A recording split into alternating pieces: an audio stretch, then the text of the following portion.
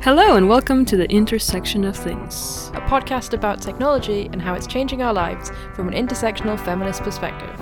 I am one half of the pod, Marianella. And I'm the other half, Ruth. Listeners, this episode is a little bit different from the other ones because, Ruth, what anniversary is happening? It's our 2-year birthday! 2 years since we launched the podcast. Yeah, we've been at this now for 2 years, which is kind of strange, but kind of cool. This would be episode number, 22? 22. Yeah, so in order to kind of celebrate a little bit and share stuff with you, we were thinking of having a, how you call it, Ruth, like interview one another. We want to ask each other questions.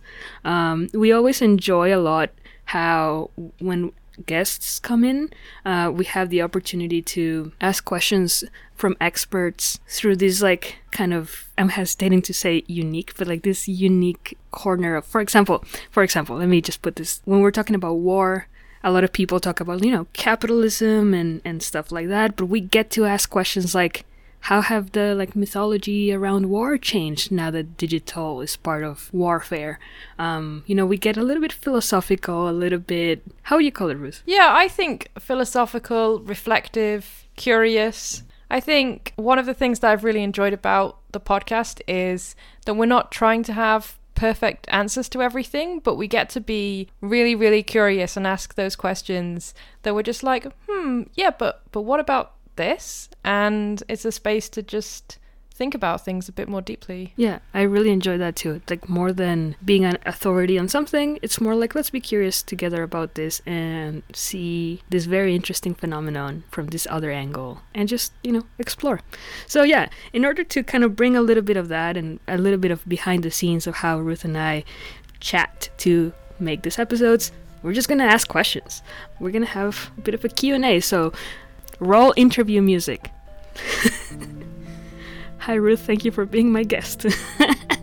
Thanks Marnella, it's lovely to be here. Thank you for being my guest. Yeah, so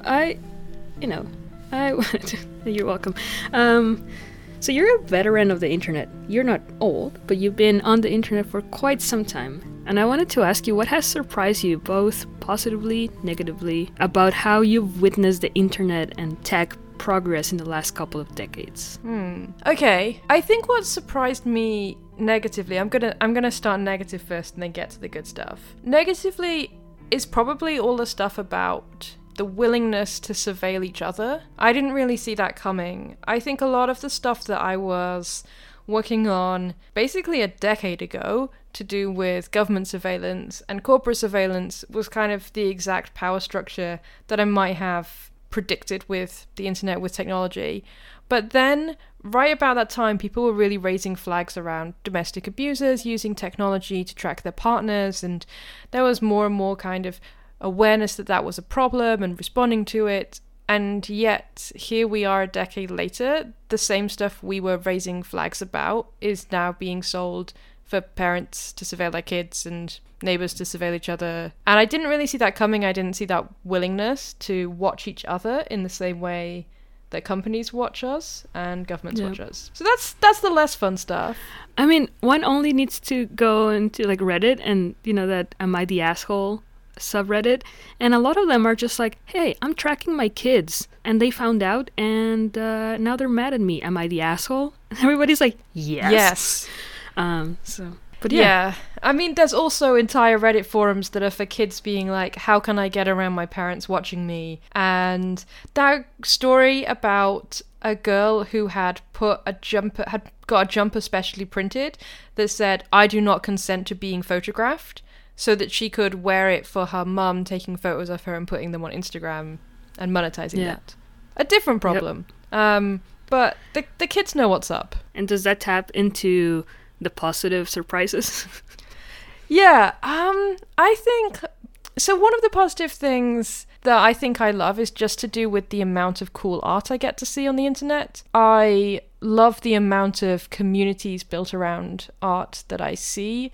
I'm talking about things like webcomics or art commissioning, kind of indie gaming, and the way people kind of can come together to create games like that. A lot of the stuff we talked about last episode, I know I'm sort of repeating myself, but I do think all of those communities that are like the modding communities, yeah, and like Patreons and everything that's about people who get to just make stuff, create it, connect with their fans who otherwise wouldn't have. I think that although there are a lot of people who have, you know, power and fame at the very top on Instagram and YouTube, there is still a real thing where you can just make stuff and put it out there, like kind of what we're doing. And I just think that is still really, really cool. And I think I've been surprised by how much that has lasted. There have been lots of corporations trying to take control of it, but actually there's still so much just grassroots people making things and connecting. And I love that. I deliberately follow people like that, and I get to see beautiful things all the time on my Instagram and Tumblr and YouTube,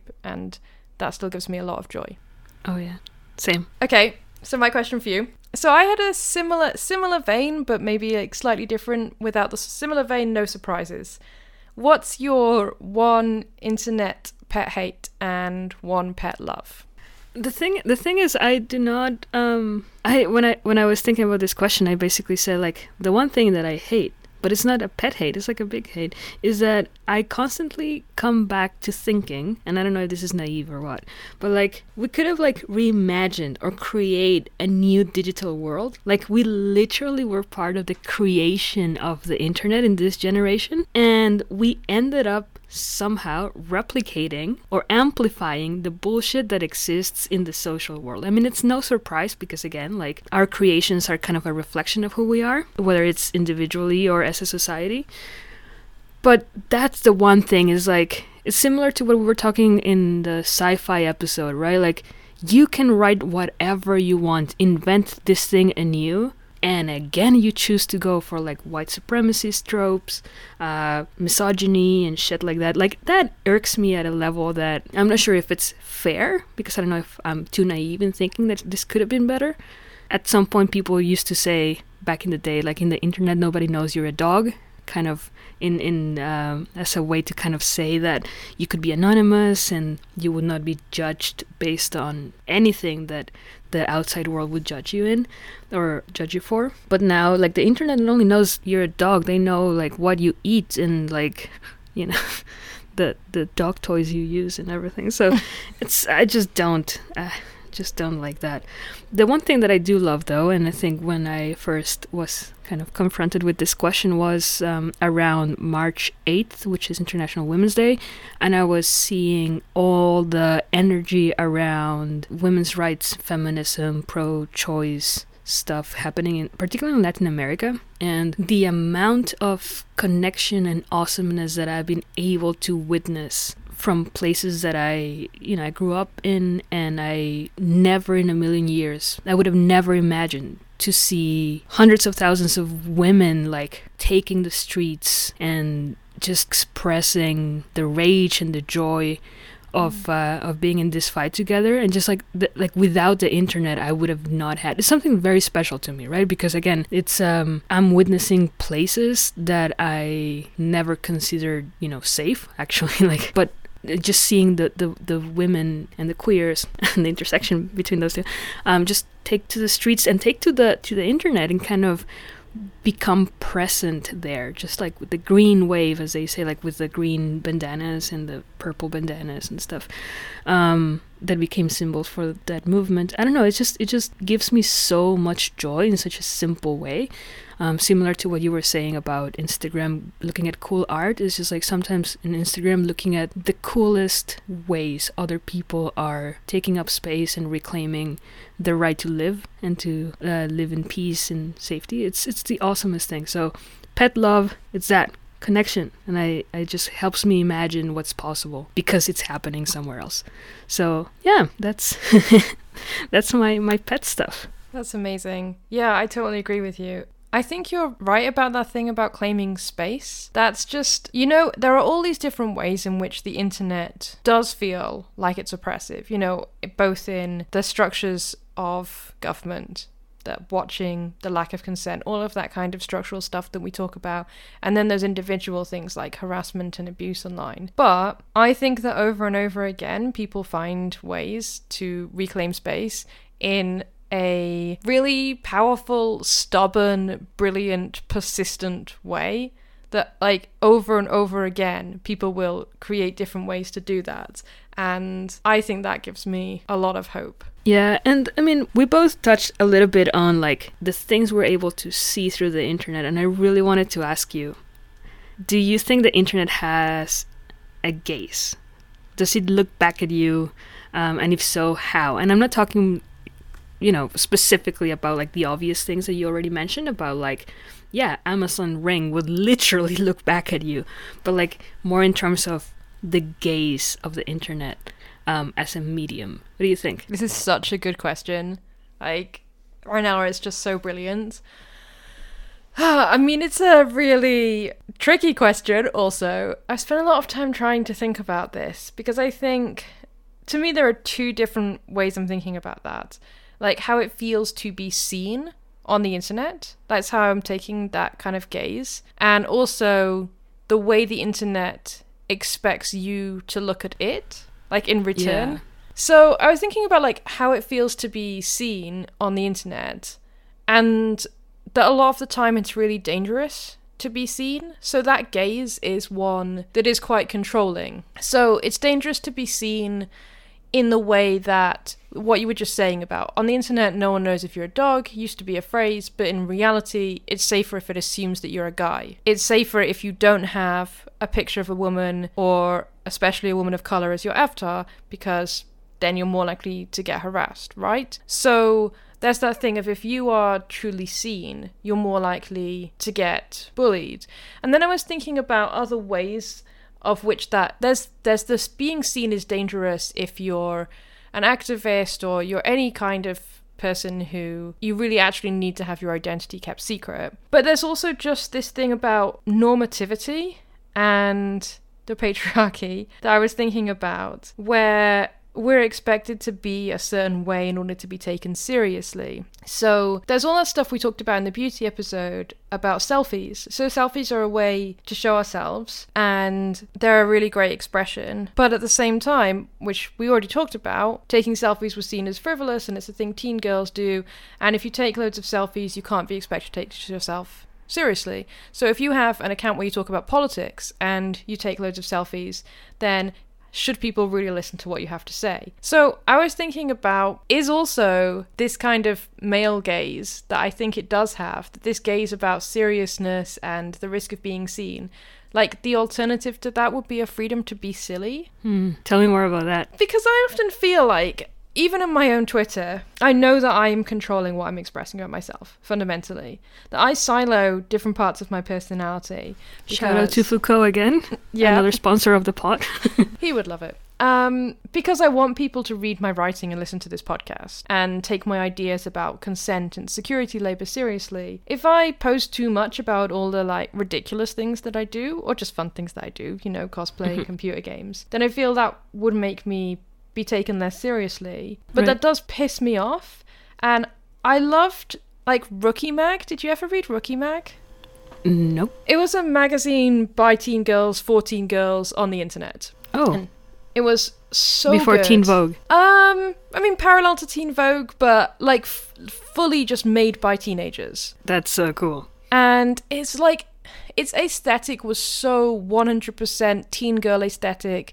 It's glitter and it's pastels and it's photographs that are like pasted on top of each other like magazine style, and mood boards and ridiculous questions and dreams and fantasies. And I knew I was too old for it even when I was reading it in my 20s, But I just loved it because it was so authentic, and like all of those things, like being smart and asking really great questions and having really thoughtful essays, and also not being afraid to at the same time be ridiculous and fun and glittery and like unicorns. And I think that the internet generally punishes that and wants you to only be one thing, and it would be great if we could be all of those things. Yeah, I think one of the things that I really like about that is the thing that you say about when we're talking about the gaze is how does it feel to be seen? I think usually when we talk about gaze, it's like, oh, it's the male gaze basically obliterates women or objectifies, but we not as often talk about how does it feel to be gazed at through the male gaze. It truly sucks. And yeah, just noting that. Yeah, and I think there are other things that it made me think about like pop-up porn and stuff, you know, which assumes you're a guy most of the time. And I think there are lots of things in which the internet defaults you to male. But in a way, I can't be mad at the internet for that, because that's society, you know. That default maleness isn't unique to the internet. It's just a thing that we all have to fucking cope with right now.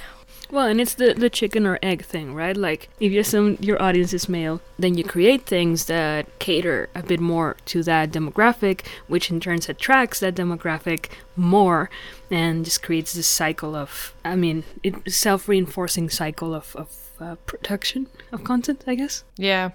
I think, you know, that's the fun thing with the podcast is we're definitely not assuming a male gaze. Or what's a male listening? Wait, what's the ears for gaze? Is there a word for that? What's the ears for gaze? And the ears for gaze. I was just like, what? I get it. The listening? The focus. There should be a word for like focus listening. Yeah. Well, because I guess, but listening is seen as more passive than looking, isn't it? Yeah, like, which looking is is weird. Seen as, like, I'm looking at you, it seems aggressive, but in fact, it's just receiving information in the same way that listening is receiving information. Why is that? What the fuck? That's true. Listeners, welcome to the behind the scenes. This is how episodes are made. Yeah, wow. Yeah, to be looked at, literally, it's almost to be consumed, but to be heard is not. I don't know. But at the same time, we say, I want to be seen, when we say we want to be recognized.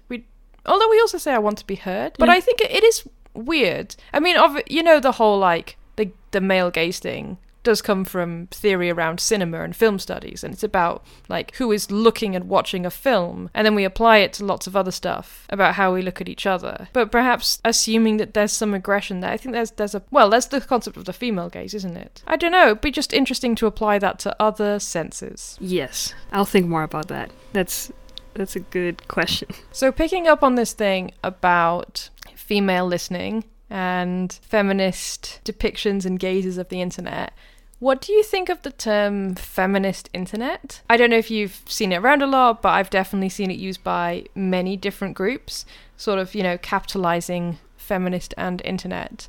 Do you like it as a phrase, and do you think it's useful? I mean, do I like it? I think I love it. I start loving it just from the outset because of the question it asks, which is like, what do you mean by feminist internet, right? Like, even that question kind of leads you to think about what the internet is and it's not. Because I think as long as we need the modifier, or like the adjective, the feminist part of it, I think it will be a term that I hope questions and challenges the internet without adjectives, which is, as we've been talking so far, very male gaze-like, it's just like a replica of the norm, and if patriarchy and the male gaze is the norm, then feminist internet is what's not. And that's where like the pockets of interesting stuff, to me, starts happening, right?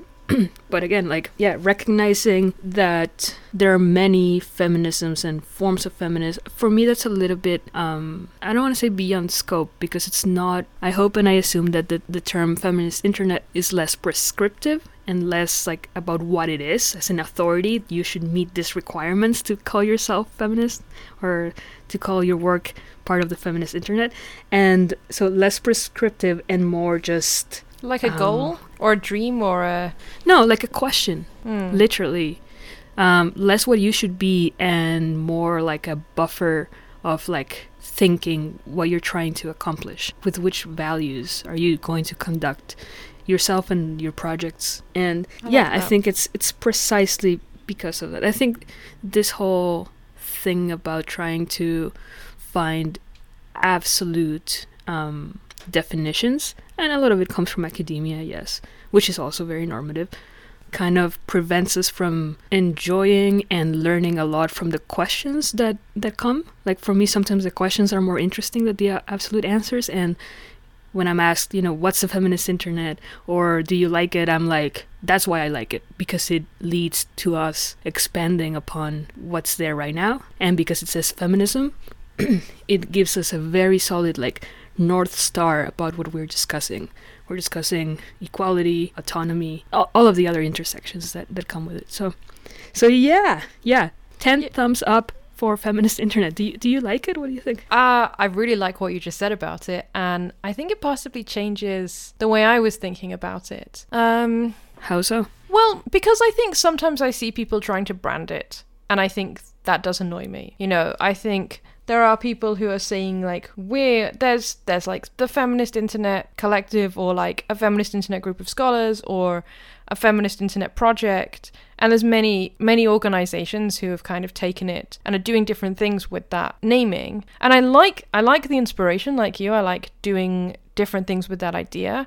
I don't like anyone trying to own it, because you can't own feminism. You know, you can't call yourself the feminist group. But if you're calling yourself a feminist group, then that's great. And I think we should just have more of that, more different ways of thinking about it. But yeah, I think because feminism just contains so many different things, there can't just be a defined feminist internet. So I really like what you actually said about thinking of it as a question. And I hadn't got to that point before, so I like it a lot. Yeah, well, and also I have it in my notes just to be like, for fuck's sake, protect it from pink washing, though. And it's basically what you just said, right? Like, if Nike can come up and have feminist shoes, we have to be very careful, not for Nike, but for ourselves, just to be like, okay, let's not just dismiss then feminism altogether. If we accept that there is no authority dictating what feminism is or isn't, then if Nike decides to brand a product with it, they're basically, hopefully, inviting us as an audience to challenge them on it and to ask questions. And this is not like internet backlash or cancel culture or that bullshit, but like literally just like, oh, what do you mean by that? We do want to know about how you produce this product. We do want to know about why. We do want to know what study, because it's very interesting, that you made to understand that the market all of a sudden is okay with it. That's useful information for us to have. So it's almost like this, less about the authoritative, you know, the definition of what it is, and more about like, this is a question. Yeah, And generally, if I see something that says it's to do with feminist internet, I love it, because it's in my world, you know?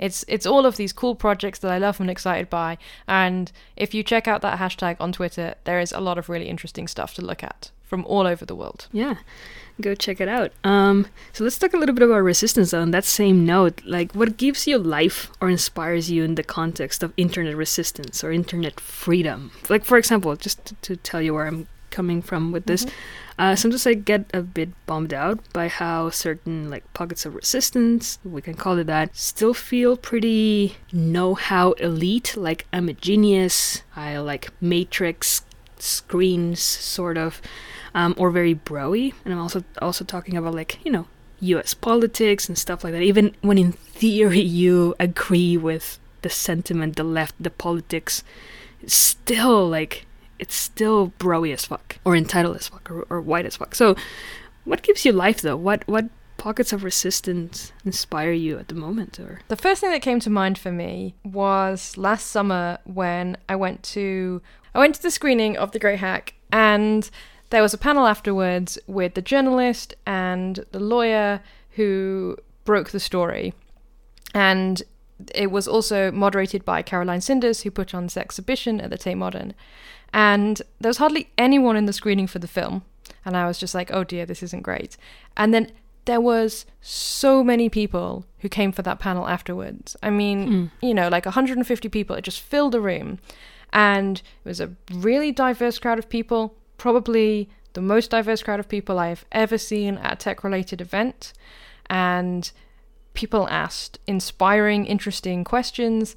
And I was just like, oh my God, where have these people been? But also, where have we been doing it wrong? You know, every time when I was trying to organize events in the past, and it was just mostly white bros, and there are all these people who are curious. That gave me so much hope. Like, people do care about this stuff. There's this perception that, oh, nobody's really interested, it's so hard to explain privacy. No, right? People were outraged about the Cambridge Analytica thing, and they wanted to talk to the experts, and they did it in a place that was welcoming and open to the public and interesting, in an exhibition organized by a woman. So all of that was just like a reminder that there are loads of people who are interested, and I loved that.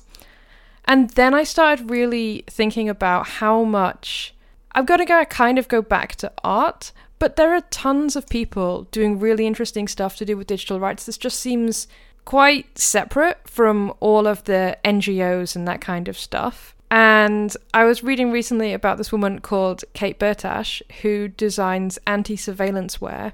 So she makes dresses that have license plate printed all over them, which means that the cameras that can read number plates, and that they use those to find out where cars are and stuff. And that's like, it's called automated number plate recognition. FYI, if you ever see a sign that says ANPR operating in this area, that's what it stands for, and it really annoys me that there are road signs that say that have an acronym that doesn't explain what it means.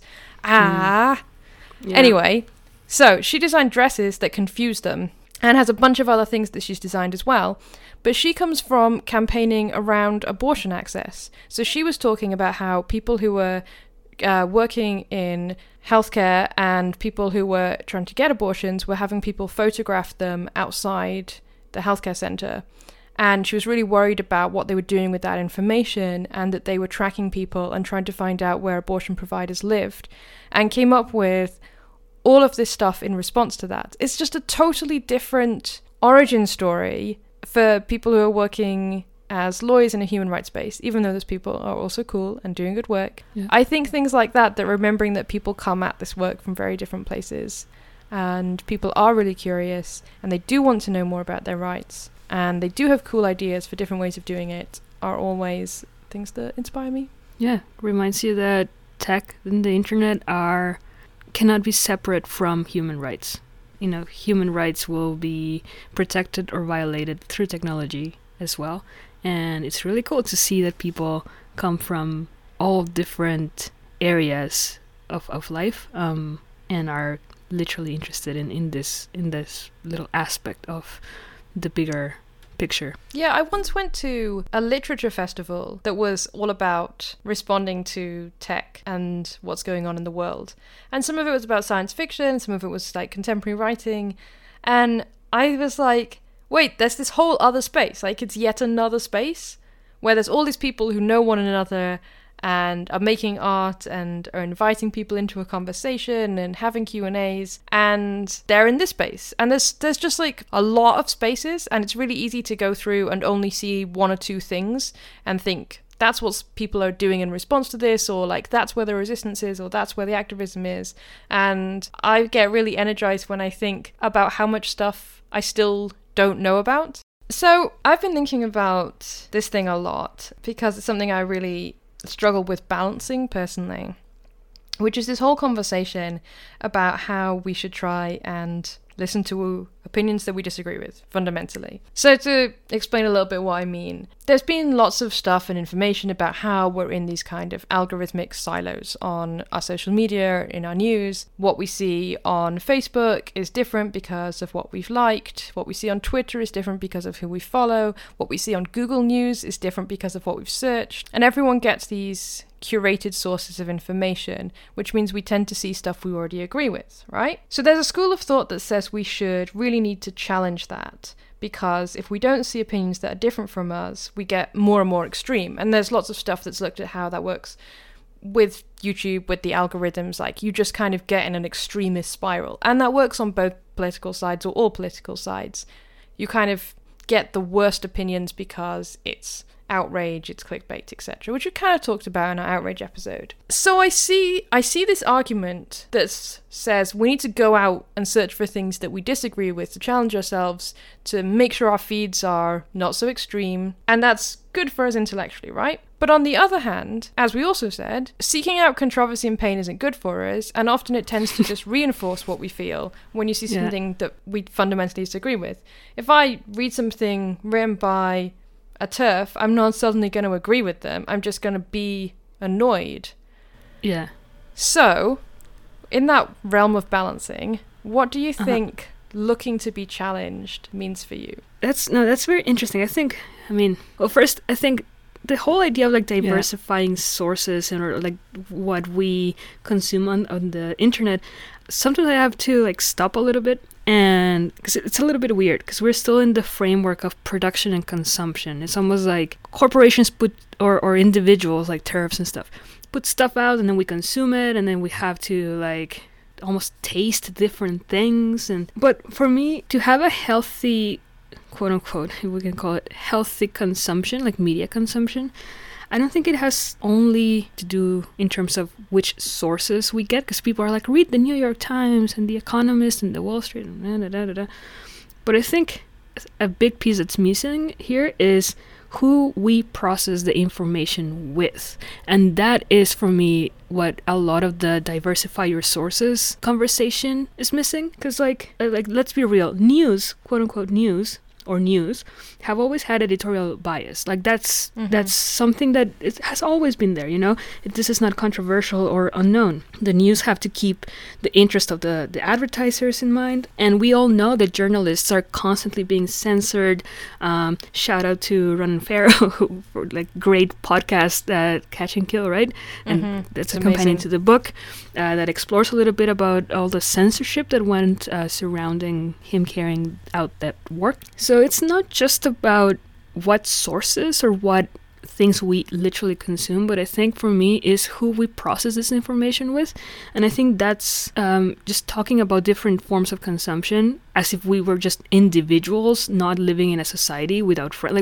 Like talk to your friends, talk to people at work, because that is what literally gives you a diversity of perspectives, not even opinions. Everybody has a different life and they go through it in a very different way, depending on how, you know, where they're born, everything. Like, so I would just want to kind of like get that point very clear. It's not about consuming different things. It's also like who we process things with. Basically get friends and coworkers and talk about things. Learn to talk, learn to not argue, because again, I think it's a very patriarchal thing to think that everything is an argument and a debate. It's like, hey, I am sharing this. What do you think? Did you see this? You know, just.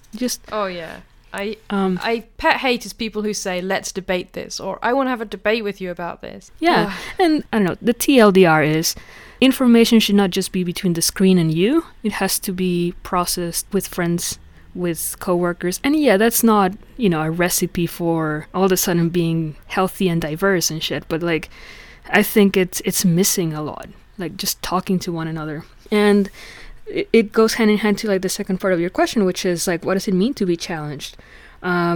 It's sometimes like to be challenged evokes a bit of conflict or fights, or it's not my experience generally, but I keep coming back to the idea of friends. Like many a time, including, you know, with you, I bring a question. I'm like, I don't know how I feel about this, or I don't know why. In theory, I understand what this is about, like, you know, a fight for something, a law or a bill. But I mean, the quote unquote other side has this one point. How do we wrestle with it? Because I am not completely ready to dismiss it. And then we talk about it. And then I'm just like, yep, I understand it better, you know, but it's not like I'm right, you're wrong, I'm right.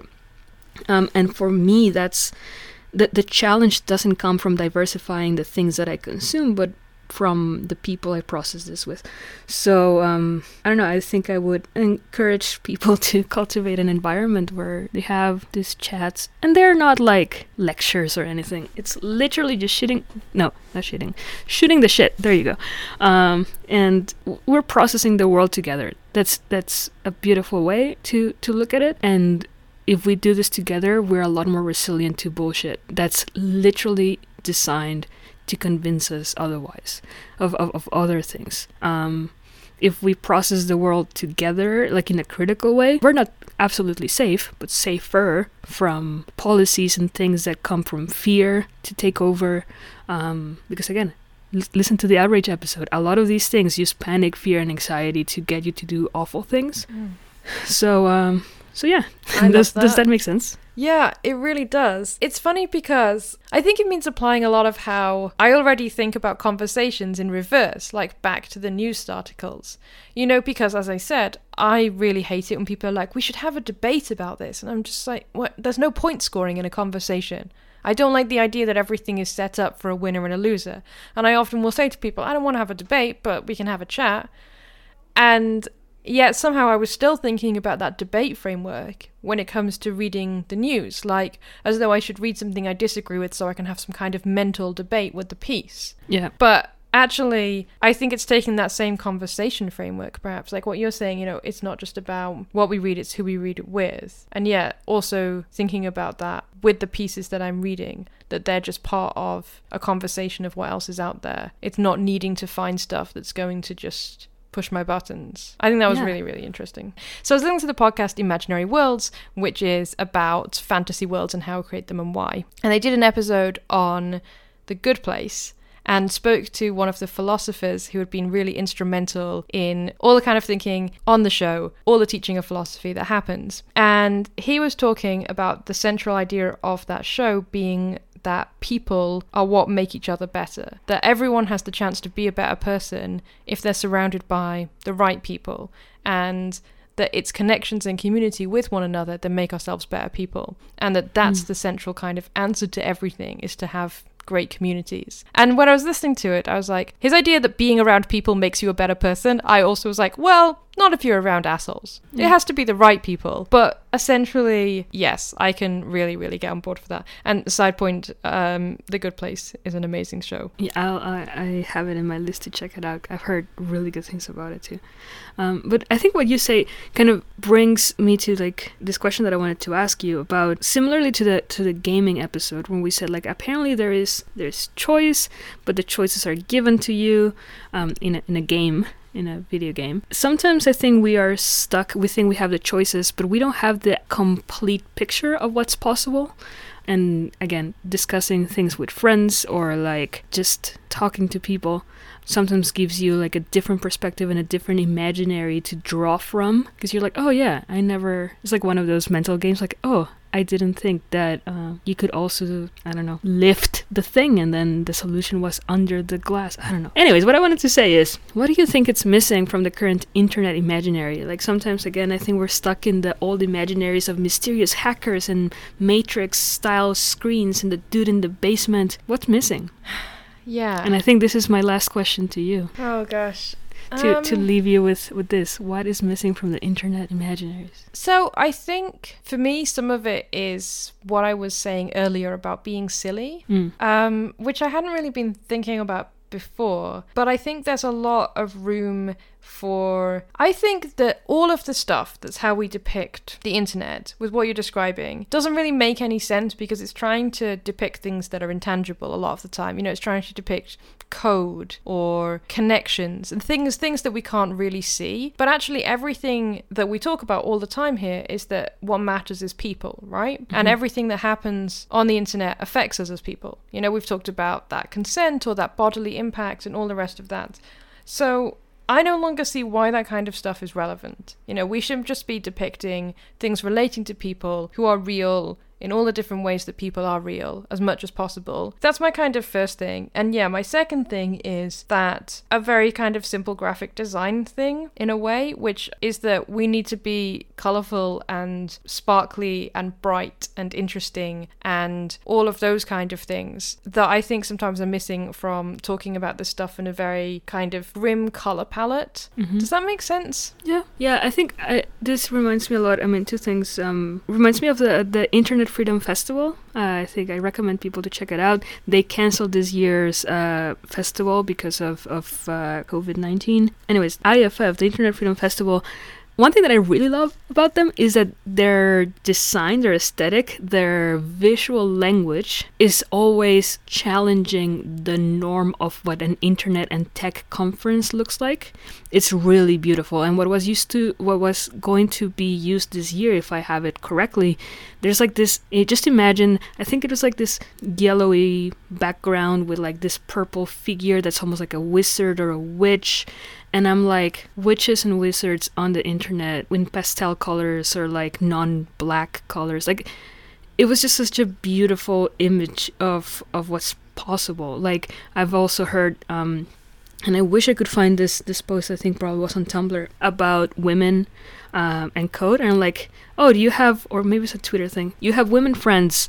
They're not coders, they're witches. They control machines with the word. They know the exact spells to make machines do whatever they need them to do to help other people. And I'm like, yes!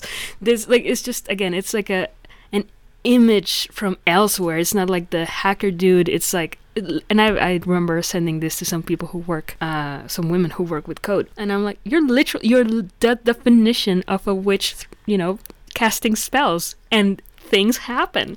Like it's the awesome, I don't know, just imagine if we had these narratives or these imaginaries in high school, which I'm sure there are some of these things in there, but like I think it would open the door. Again, we can imagine different futures if we have current different ways to approach the present, and I think it's that's one of the things that I think is missing from the current internet imaginary. Yeah. Oh my god, you were just making me think so many things that I love about how Internet Freedom Festival does get it right. Like, one, the t-shirt that we got last year with the tiger on it is probably one of my favorite t-shirts. I wear that all the time. I use the bag with the bat all the time. They're sponsored by Glitter, eco-friendly glitter, and everyone just puts glitter on their face at a conference. Fantastic. And I remember I went to a session that opened with a tarot reading, and to put us into workshop groups, we were assigned by our Hogwarts houses. And I was just like, this is what it feels like to be at a tech conference where it is not about like a bunch of dudes as the default. Like, you go into that room and there was no expectation of who that group would be. Like, it just felt so welcoming and fun.